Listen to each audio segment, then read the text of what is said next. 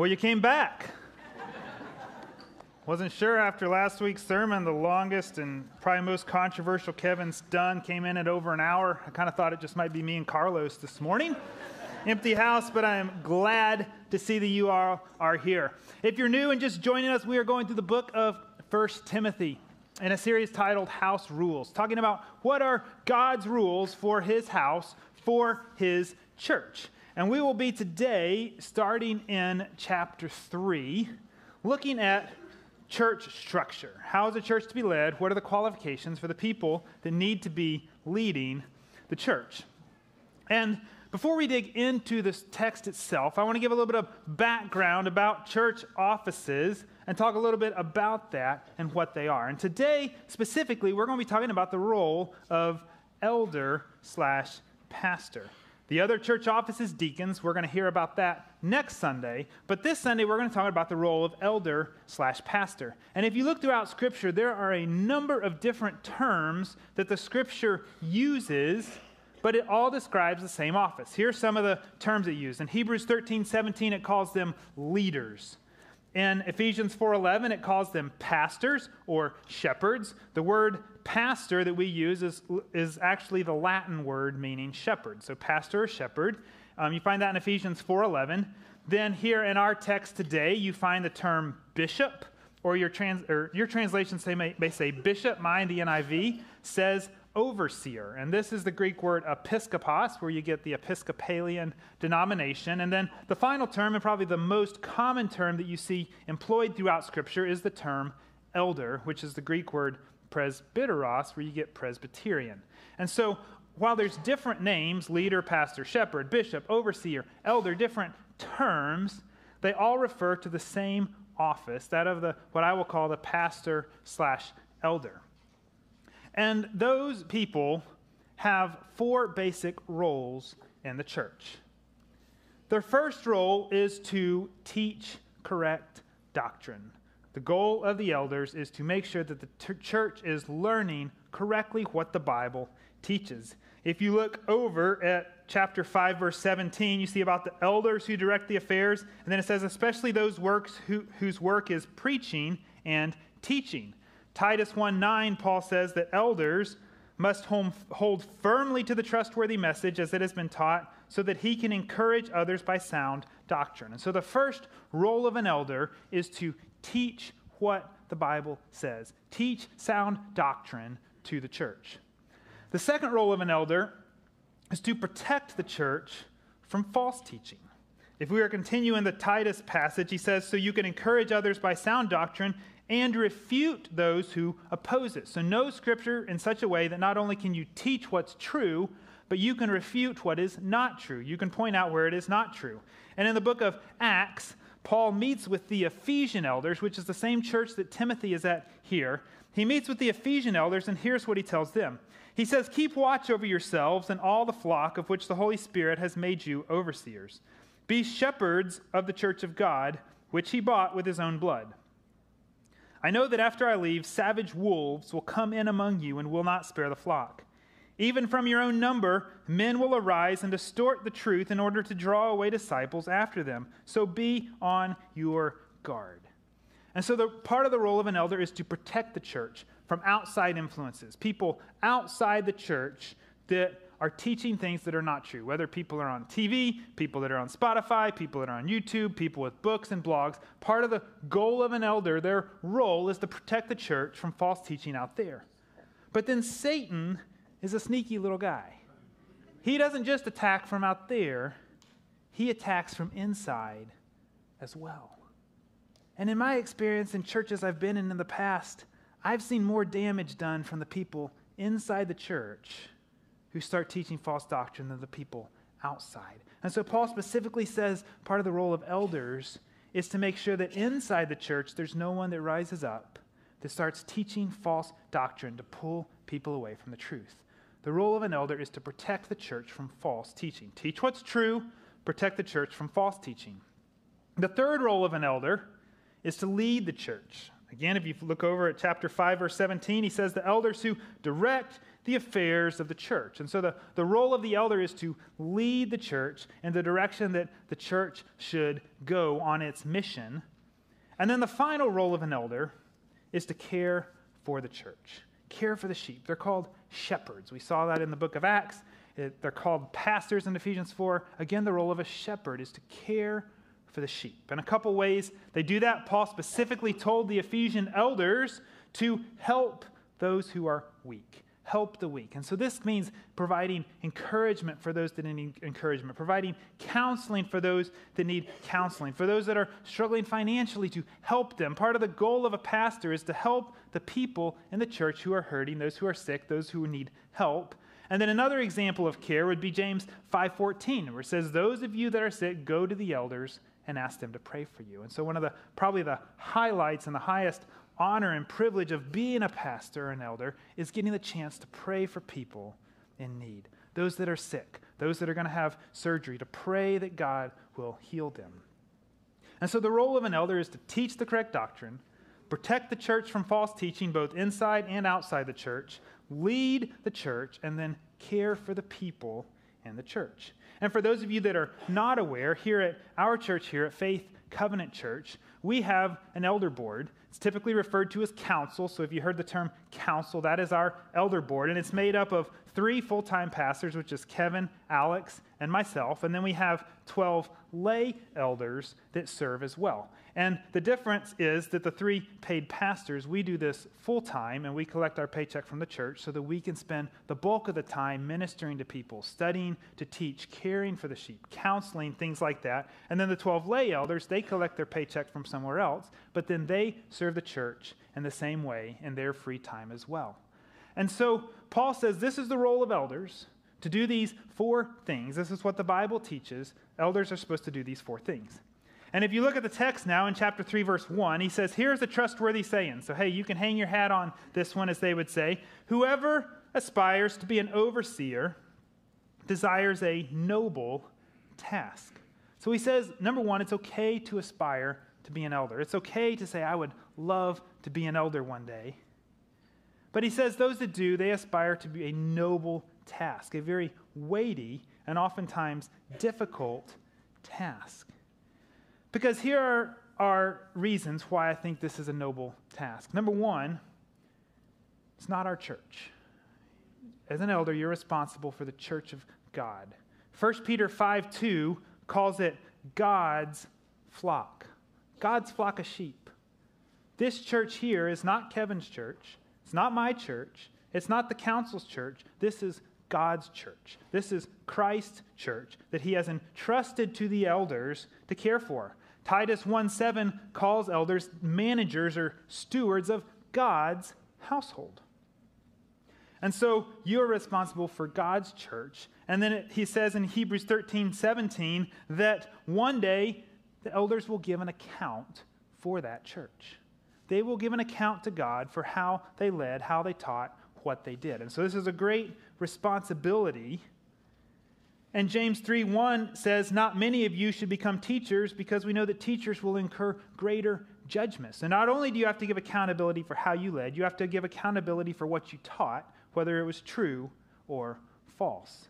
And so if I could steal a phrase from Spider-Man and rewrite it, with great authority comes great responsibility and great accountability. As elders, there is the authority, but there's the responsibility, the accountability when we all die and stand before God. And then the final thing that we have to understand why this is a noble task is that if you were here with us for the book of Matthew, we learned that Jesus had a upside-down kingdom. You remember that? Jesus' kingdom is different from the kingdoms of the world, and he talks about this in Matthew chapter 20. He says, you know that the rulers of the Gentiles lord it over them, and their high officials exercise authority over them. Not so with you. Instead, whoever wants to be great among you must be your servant, and whoever wants to be first among you must be your slave, just as the Son of Man did not come to be served, but to serve and to give his life as a ransom for many. And so he says, if you want to be great, you got to be the servant. If If you want to be first, you got to be the slave. And Jesus' upside down kingdom, those who are the leaders in authority, it is not a place of dominating, dictating, domineering, putting people in their place. It is a place of love and service, what you would call servant leadership. Leading through love, leading through serving. And so this is a noble task, knowing that you're responsible for God's church, knowing that you will be held accountable for what you do and for what you say, knowing that your role is to lead by serving, loving, caring for the people. And because this role is so important and so weighty, Paul is going to give us here in the rest of the passage, he's going to list out 15 different qualifications for elders. These are character traits that if you are going to be an elder, you need to have these 15 character traits. And if you're sitting here and saying, you know what, not an elder, I have no desire to be an elder, all right, you can go ahead and go home. No, I'm just joking. I'm just joking. You thought you were going to get out of a sermon after a long one last week. No, these are signs of spiritual maturity.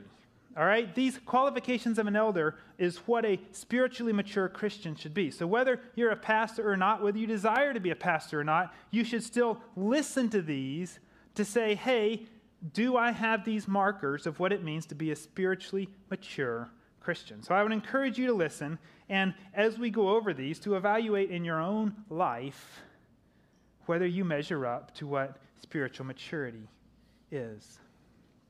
So with that said, let's dig in. And before we dig in, let me just add this real fast, is that these are supposed to be character traits over the arc of someone's life, all right? Nobody's perfect. Everybody messes up. This is not saying, oh, you messed up one time, you're a terrible person. This is about saying in general, as you look at their life, are they known to have these character qualities in their life? So the first character quality there in verse 2, now the overseer is to be above reproach. And above reproach here means cannot lay hold of. You cannot grasp onto him. And this isn't in the sense of the slippery politician that's like Jell-O you can't nail to the wall. That's not what it's talking about. What it's talking about is someone who lives their life in such a way that they're not easy to accuse of something. That the way they live their life is such a way that if someone comes to you and says, did you know what he did, blah, blah, blah, that your first reaction is going to be, no way. I know that guy. He would never do that. And so above reproach doesn't mean that you're good, but you're above good and live your life in such a way that when someone accuses you of something falsely, it's hard to believe because your reputation is so impeccable. So an elder must be above reproach. Second, says an elder must be faithful to his wife. And this is the one that unfortunately we have to grind to a halt and sit in for a minute, because this is the one that's the most controversial. You got 15 of them, 14 of them most people agree with. This is the one that everyone gets bowed up about.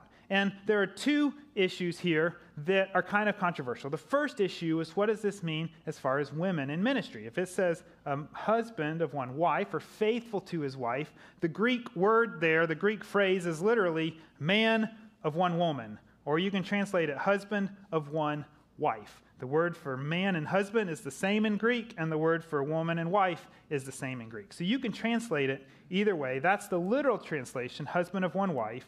The NIV translates it as faithful to his wife. So does this mean then that females cannot be elders? That's the first controversy. And the second controversy is, what does this mean for divorced people? People have had different opinions over the centuries about what this means in regards to people who have been divorced and remarried.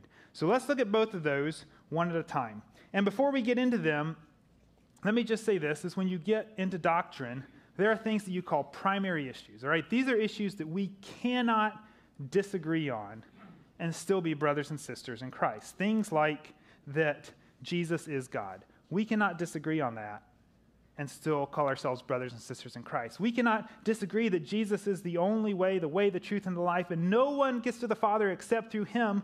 If you disagree on that, we would say you are outside the faith. If you disagree that Jesus is God, you are outside the faith. And so these are things primary that we have to agree on. Then you have secondary issues, tertiary issues, and I don't know the word past there. But we have all these layers of issues, theological issues. Secondary issues are issues that are important, but people can disagree on those and still both be believers in Christ. One example of that is baptism. The Baptists are going to baptize by immersion only. Presbyterians are going to do more sprinkling. They disagree on that issue as a very important issue, but I think we would all agree that both Baptists and Presbyterians are believers in Christ. They just disagree. And so when it comes to with women, with divorce, it is possible and it is true that there are people on both sides that love Jesus, that believe the Bible is the inspired word of God, that believe the gospel, that will be in heaven. They disagree on this issue. That being said, when it comes to the issue of women in ministry, I think the way we start is we start with the Bible. We read through the Bible at face value to see what does it say and what does it teach. And if we do that, what we find is that in that day and age, it was a very patriarchal society. They did not allow women to be witnesses. Women were not allowed to learn. Women were really put down. But we find Jesus speaking to the woman at the well, which blew the mind of the disciples. We find that at the cross, it's the women that are faithful while the men go and hide. We find that it's the women who are the witnesses of Christ's resurrection. We find this, the women are very much pulled up in the Bible, and the Bible tells us that Jesus had a whole group of disciples, right? It wasn't just the 12. There were dozens of them, people, men and women, that followed Jesus around for his ministry. But when it came time to pick the 12 that were going to be the spiritual leadership of the early church, Jesus spent all night in prayer. Out of all these people, who should I pick? And he picked 12 men. And then we find that Judas falls away and Judas kills himself. And so in Acts 1, Peter stands up and says, we must replace Judas with somebody who has been with us from the start of Jesus' ministry, from his baptism, all the way up until his death. But then Peter says, we must pick a man out of all those followers. And so they put forward Justus, called Barsabbas. They put forward Matthias, and ultimately they pray, and the Holy Spirit shows them Matthias as a choice. When we look at the examples of pastors and elders in the church, we find Timothy and Titus. We find it to be men.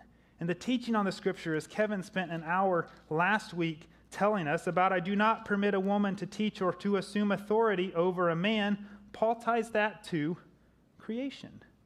Not to the lack of education, not to culture, not to the Ephesian church. He ties it to creation. And when he tackles this same subject in 1 Corinthians, he ties it, he says, this is because of what the law teaches. So anytime it's taught in the scripture, Paul teaches that the role of pastor elder is for man, and he ties it universally to creation or to the law. And so if we read through the Bible at face value, all the clear examples, all the clear teaching in scripture indicates that the role of pastor or elder is reserved for men only. And I think one of the things we have to think about, too, is what's not there. Because, again, this was a very patriarchal society. Kevin talked about that last week, that the fact that Paul said, let the women learn, that would have been crazy to them to keep the women in the congregation to listen and learn. Women were excluded from that. That was men's stuff. Religion was the stuff of the men. And so they included the women in, and we find examples of women discipling, women hosting churches in their house, women being lifted up. But what we never find in there is a command, an example of women being pastors or elders. And so I think if you come at this from more of an egalitarian side, which Kevin defined these last week, egalitarian is that men and women are the same, roles are interchangeable. Complementarian is the idea that men and women are equal, but they are not the same and have different roles. If you are coming at this from the idea of the egalitarian, that women can and should be pastors and elders, one of the things you're going to have to wrestle with is why that is not clearly put in Scripture. The Bible is full of people being countercultural. Jesus, Paul, Peter, who again and again speak out against the culture, speak out against what's wrong, speak out about treating people right and correctly and equal. Why is the Bible so clear about human sexuality, but it doesn't talk about women being pastors? Why is it so clear on doctrine and false teaching? And Paul's even in the next chapter going to talk about false teachers that forbid people to marry and eating certain foods. Why is it so clear that they're going to teach this false doctrine, but then he doesn't say, and there's going to be these guys that won't let women be pastors? Why again and again is the Bible so clear, so countercultural, but never once says make sure you let women be pastors? If you're going at this from an egalitarian perspective, again, that's something you're going to have to wrestle with. Why is the Bible so silent on that? Why are all the examples, all the teaching, the clear examples about this being something reserved for men? But you know what we do find when Paul talks to the men? He doesn't say, hey, make sure the women get in leadership with you.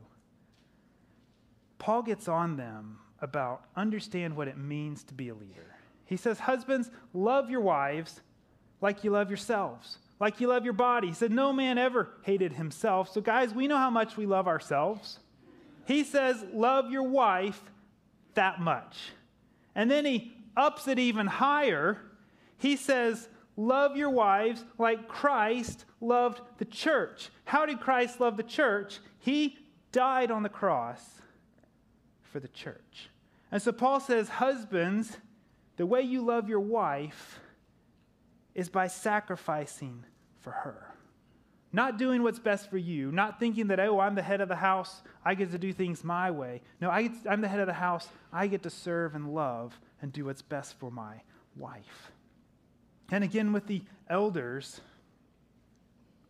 what does he say in 1 Peter 5? He says, serve not because you must, but because you are willing, not lording it over those entrusted to you. So he says as elders, as pastors, as men in the church, you don't lord it over people. You don't dominate people. You don't dictate to people. You love and you serve. So I think as we read Scripture, based on what you see just reading through it, it's pretty clear that the role of pastor or elder is reserved for men. But a few other observations, thoughts about this that we need to talk about. Number one, under authority does not mean inferiority. Just because you are under authority does not mean you are inferior. Now, as Americans, we don't like this as much, right? Our culture is built on anti-authoritarianism, right? Somebody comes and says, pays taxes on the tea. What do? We throw it in the harbor. We wrote an entire document to start our country saying, nobody can tell me what to do, right? And then when that wasn't strong enough, we put all these amendments in place to make sure that nobody can tell us what to do. And so we, intrinsically in our culture, we do not like authority, and we think it's bad. But you know, there's this really fascinating story in the Bible. It's recorded in Matthew, it's recorded in Luke, that Jesus is in Capernaum. And he's out doing his ministry, and this Roman centurion comes up to him and says, Jesus, my son's dying, I need you to heal him. He says, but don't even come to my house. And then he makes this interesting statement. He says, I also am a man under authority. And I say to this soldier, go, and he goes. And I say to that soldier, come, and he comes. So I know you don't need to come to my house. You can just say the word, and my son will be healed. But you notice what he said? He didn't say, these soldiers obey me because I am a man who has all the authority. He did not say I'm a man of authority. He said, I am a man under authority, just like you, Jesus. And you would expect at that point, Jesus would say, hey now, buddy, I'm God. I have all the authority. And he would marvel that this guy was so stupid. But it says Jesus marveled, and then he says, I have not found such great faith in Israel. Jesus is amazed that this guy gets it. He gets that Jesus is under authority. And in the Garden of Gethsemane, Jesus prays, Father, if it's possible, let this cup pass from me, this cup of death. Nevertheless, not my will, but yours. And he submits to the will of the Father. And so if we're going to argue that being under authority, that being submissive means you are less than, then we have to argue that Jesus was less than the Father. And we know that he's not, Being under authority does not mean you are less than, of less value, of less worth. It's a difference in role. And I think for most of us in here, we have some roles in our life where we're the authority, whether it's at home with your kids, whether it's at your work, whether it's somewhere else, and we have other roles where we are under authority. Maybe it's at work. All of us, we live under laws and leaders. The under authority doesn't mean inferior. And my final question about this would just be, how many of you have had a boss, a supervisor, a politician in your life that you would say, I am definitely smarter than he or she? I could do a better job in my sleep. All right?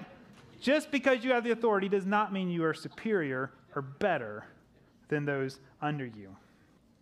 Second thing we have to observe is that this only applies to home and the church.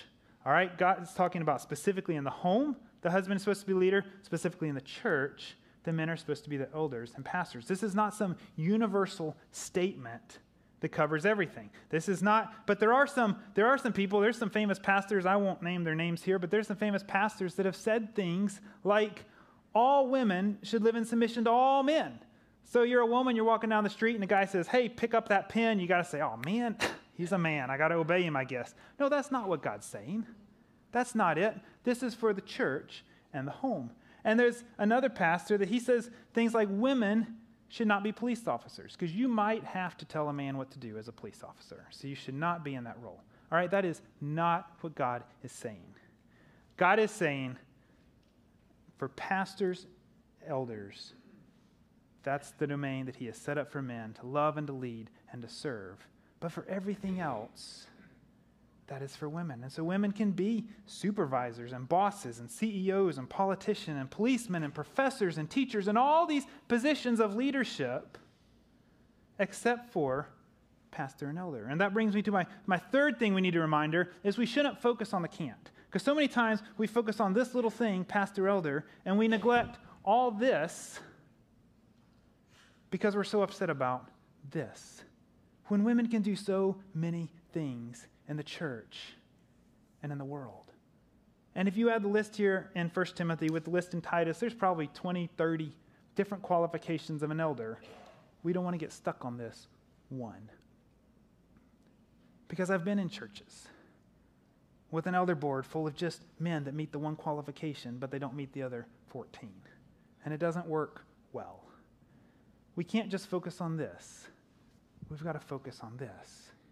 Which brings me up to my fourth observation, fourth reminder for us. And this is primarily for those of us that would consider ourselves complementarians, something that we've got to wrestle with. We need to affirm and celebrate women in ministry because often we're so zealous about affirming what the Bible says that we neglect to affirm women and what they can do. We're so protective of saying, oh, we don't want to cross the line here, that we start broadening out the box of what we don't think women should do rather than affirming and encouraging them. And I actually had a friend tell me once, he told me, he said, James, I don't think that women, not just that they can't preach, but they shouldn't be able to lead worship, they shouldn't be able to pray on Sunday mornings service, they shouldn't be able to read scripture in the service. He even said, I'm not sure they should be greeters unless they have their husband there. And so we start, if we're not careful, broadening this out.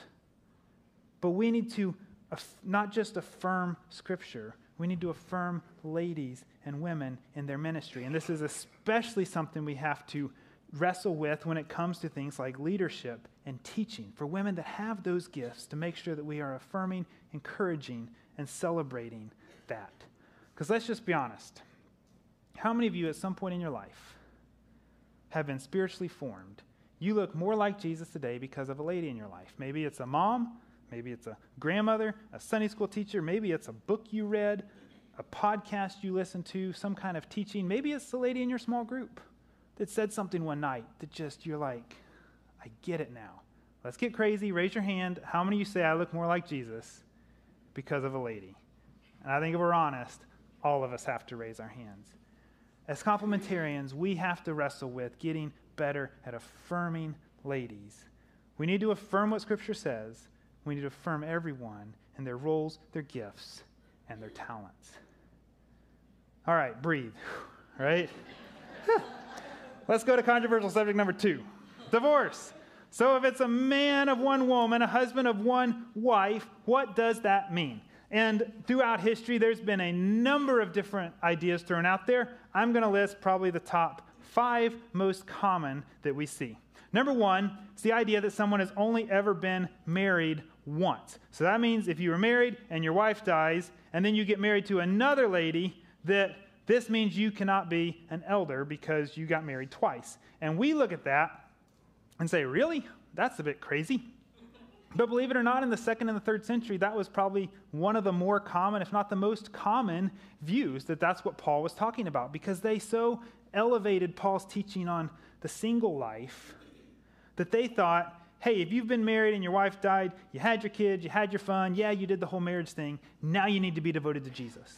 And if you're a guy that thinks, no, I need to be married again, you're not devoted to Jesus, you're worldly, you're self-serving, so you shouldn't be an elder. So that's the first one, someone who's only ever been married once.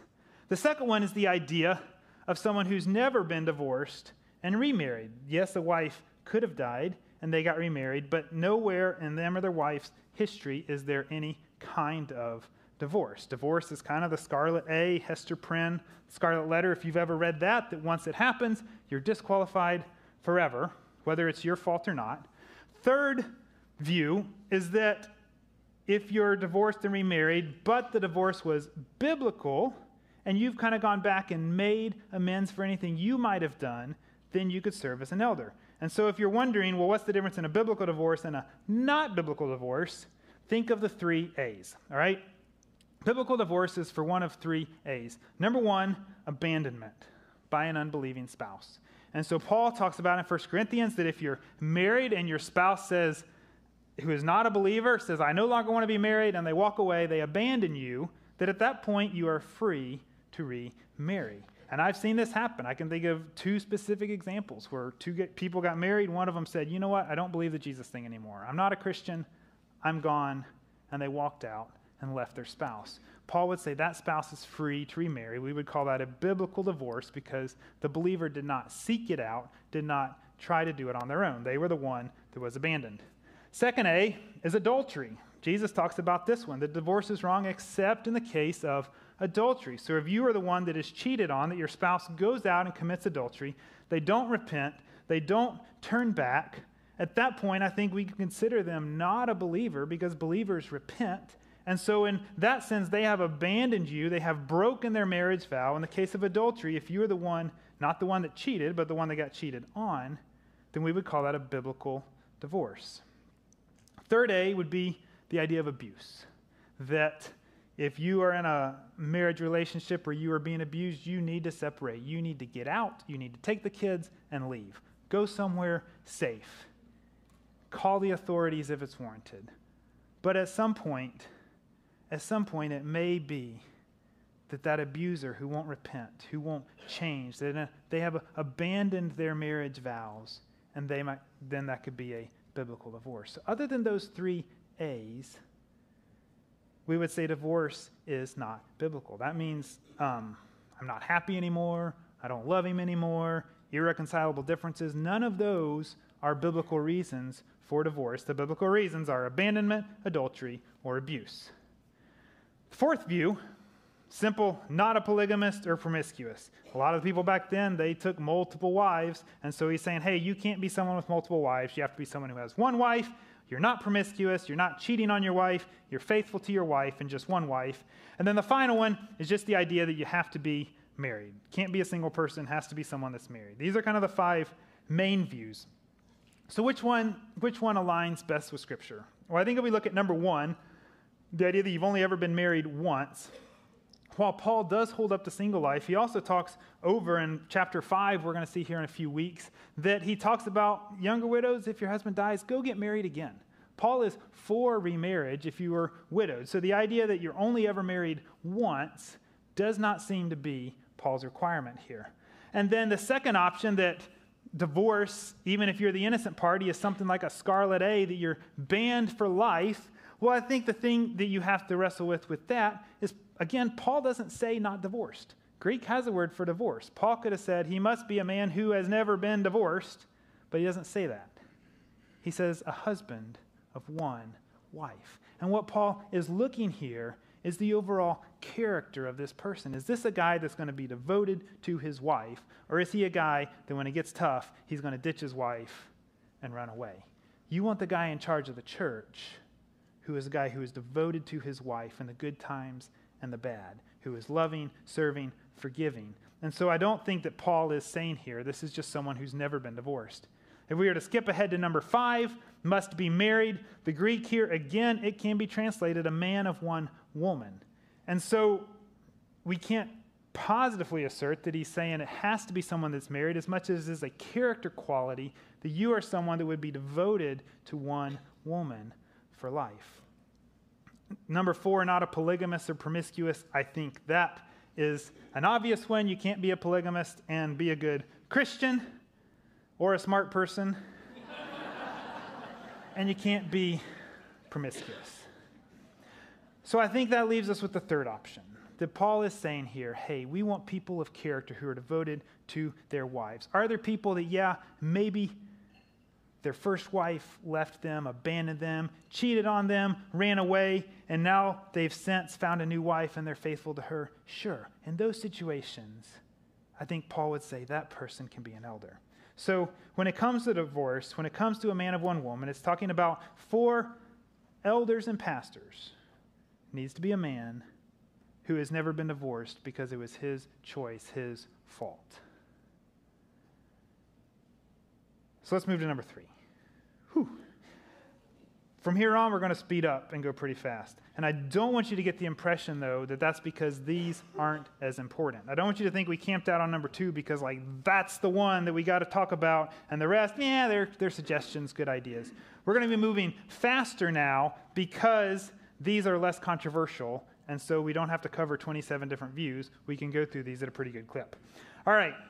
Elder must be temperate, sober-minded, literally free from alcohol. This is someone well-balanced, in control of himself or his thoughts. So not someone that's drunk and doesn't know what he's thinking or saying. This is someone that's temperate and knows and is in control, which ties in with number 4, self-controlled.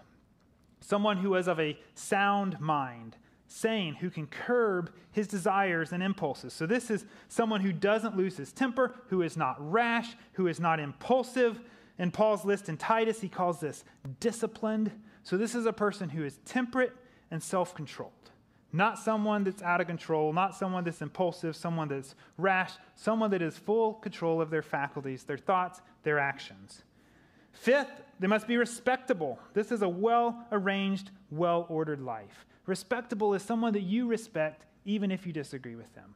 That by their character, by the way they carry themselves, the way they talk, they act, even if you disagree with them, you still respect them in what they believe and teach and say because they carry themselves in such a way that they don't make you angry. They're not attacking. They're not rude. They're not unkind. 6 says an elder must be hospitable. And I know for us, a lot of times we think this means for the guys, you throw out some chips and salsa, invite the guys over, and you watch the game, right? For women, you actually clean the house first, and then you make a nice dinner or something, and you have friends over for game night.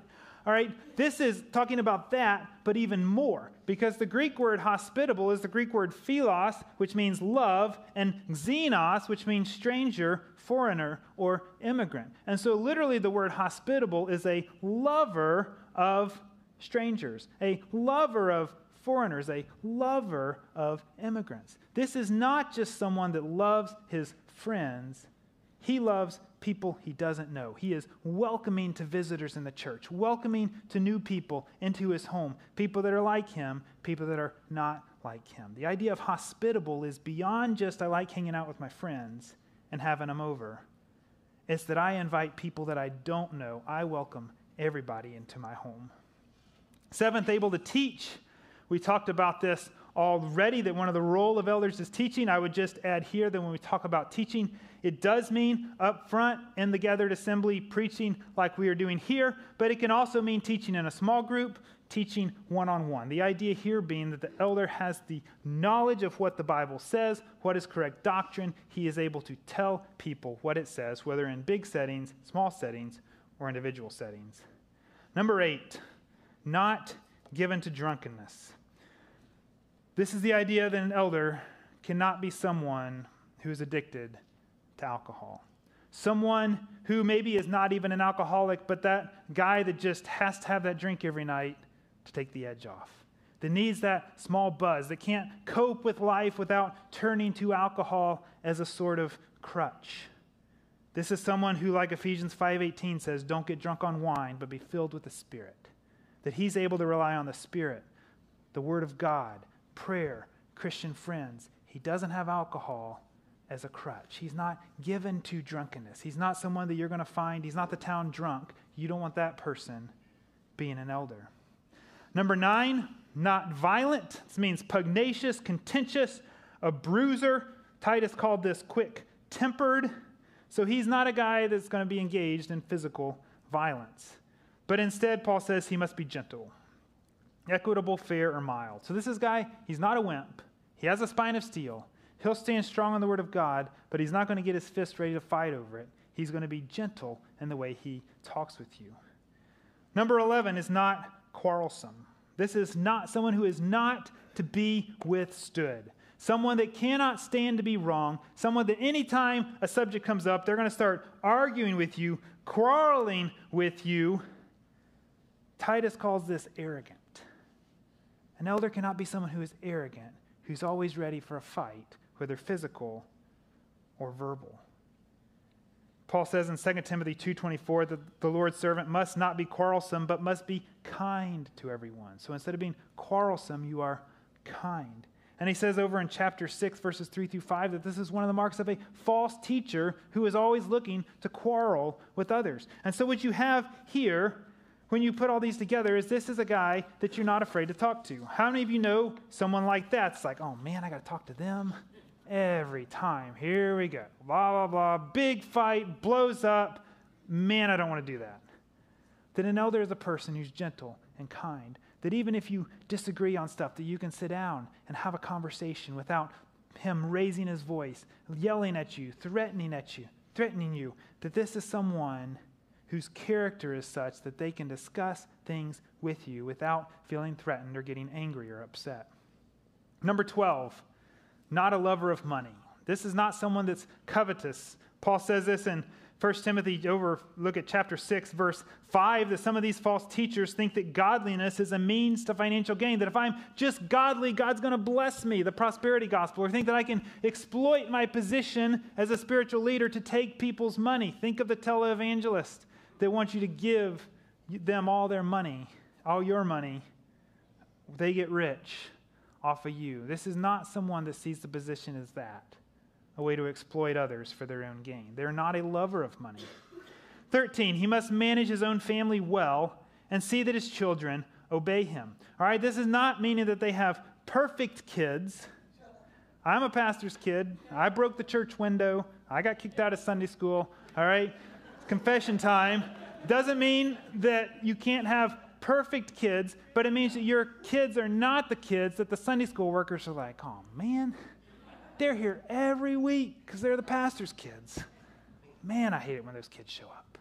No, that you have the well-behaved kids. And it says that he leads his family in a manner that is worthy of full respect. All right, it means that he has good kids because he loves them and he's kind to them and he disciplines them, not because he's so harsh and abusive that they're afraid. He leads his family. He raises his kids in a manner that is worthy of full respect, that you respect and look at him as a good father. And Paul's question then, it says, if you cannot manage your own house, how can you manage the church? So if you can't even train your kids in the ways of the Lord, how can you train a church in the ways of the Lord? If you can't help your family be all it can be for Christ, how can you help a church be all it can be for Christ? And so it says it must be a person who raises his kids well.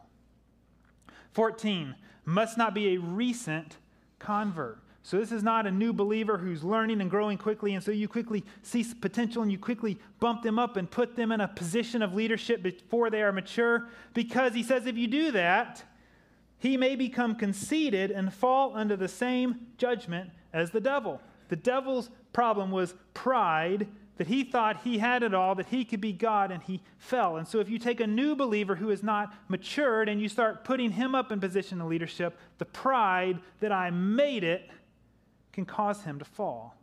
Because part of Christian maturity is what we saw a few weeks ago in chapter 1, that Paul says, I am the chief of sinners. Part of Christian maturity is realizing how far you are from God. Have you noticed that? The more you think you're getting closer to God, the more you realize you're farther away than you thought. Part of Christian maturity is recognizing your faults, your flaws, that you need grace, forgiveness, and love. And so he says, don't put a recent convert who has not matured and grown in those areas into such a position, or pride can get them and they will fall. And then finally, he says, an elder must have a good reputation with outsiders so that he will not fall into disgrace and into the devil's trap. And this is the idea here that non-Christians think positively of this guy. It's not because he goes along with culture. It's not because he doesn't take firm stands. But again, it's his character. It's the way he acts. It's the way he talks. It's the way he lives his life that people respect him even if they disagree with him. And I think a prime example of this is when my dad was in high school, he worked at a hardware store. And he wasn't that strong of a Christian, but he would try to invite his boss to church. And this was back in the days before credit cards, where they just had like the little box with like note cards in there talking about people, how much they owed. You know, they had revolving accounts. And so that he would invite his boss to church, and his boss would say, Bobby, come here. And he got out this little box of index cards. Says, look at this lady right here. Goes to the Methodist church. She owes me money, and I can't get her to pay. This guy right here goes to the Presbyterian church, owes me money, months behind, and he's not paying me. He said, I am a better person than all of these Christians. Why should I become a Christian? And he was right.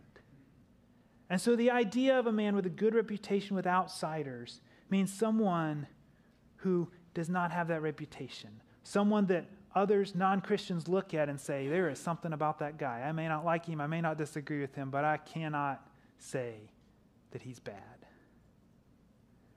Because Paul says, if not, you can fall into disgrace and into the devil's trap.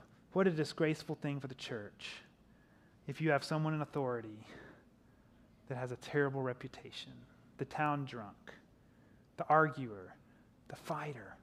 You shouldn't have someone in authority that people in the world would say, seriously, you made him a leader? I wouldn't even let him be a leader of the condo association. And you're going to put him in charge of a church? Have a good reputation with outsiders. So 15 qualifications, what it means to be an elder, what it looks like to be spiritually mature. And I'm going to close here with a little story.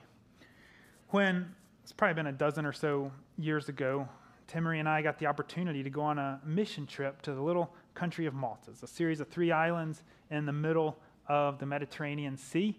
And we were going there because the mission board was bringing in all the missionaries from Europe. They were going to give them like a nice retreat, time to get away, conference, train, and pour into and help refresh these missionaries. And we were going, my church was going to provide the music. I play the piano. Timmery was doing the back of house, the audio, video, all that stuff. And so we got the opportunity to go for a week and spend time with these missionaries. And I didn't realize this, but apparently a lot of the British people snowbird like they do in America, but they go down to Malta for the winter. And so we found at the hotel we were staying with, there was just dozens and dozens of British people who were on vacation or holiday, as they call it.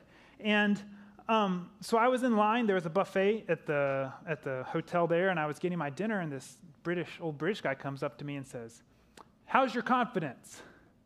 And I'm like, is my fly down? Do I got something on my face? You know, your mind starts.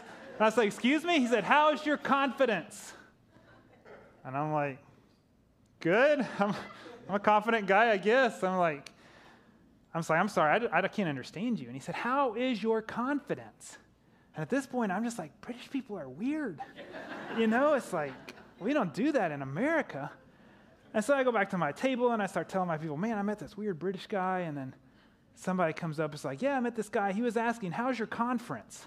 And I was like, stupid American. Can't understand the question. But I want to ask you, how is your confidence? When you look at this list of what spiritual maturity looks like, how confident are you that you can get 15 out of 15? Can you get 7, 2, 1? what is it? And so I want you to spend this time as we turn now to communion to begin thinking about, where do I fall short? Because I think the cool thing about the Christian faith is that we serve a Savior who understands all of this. He was Jesus who knelt down and washed his disciples' feet. Servant leadership. He was Jesus who prayed in the Garden of Gethsemane, not my will but yours, who submitted to the will of his Father. And so the same Jesus that is on his knees washing his disciples' feet, a few hours later is on his knees praying, not my will but yours. And so we have a Savior who understands what it's like. And so whatever your role is, you have a Savior who has modeled, exemplified, showed you in a perfect manner how to live.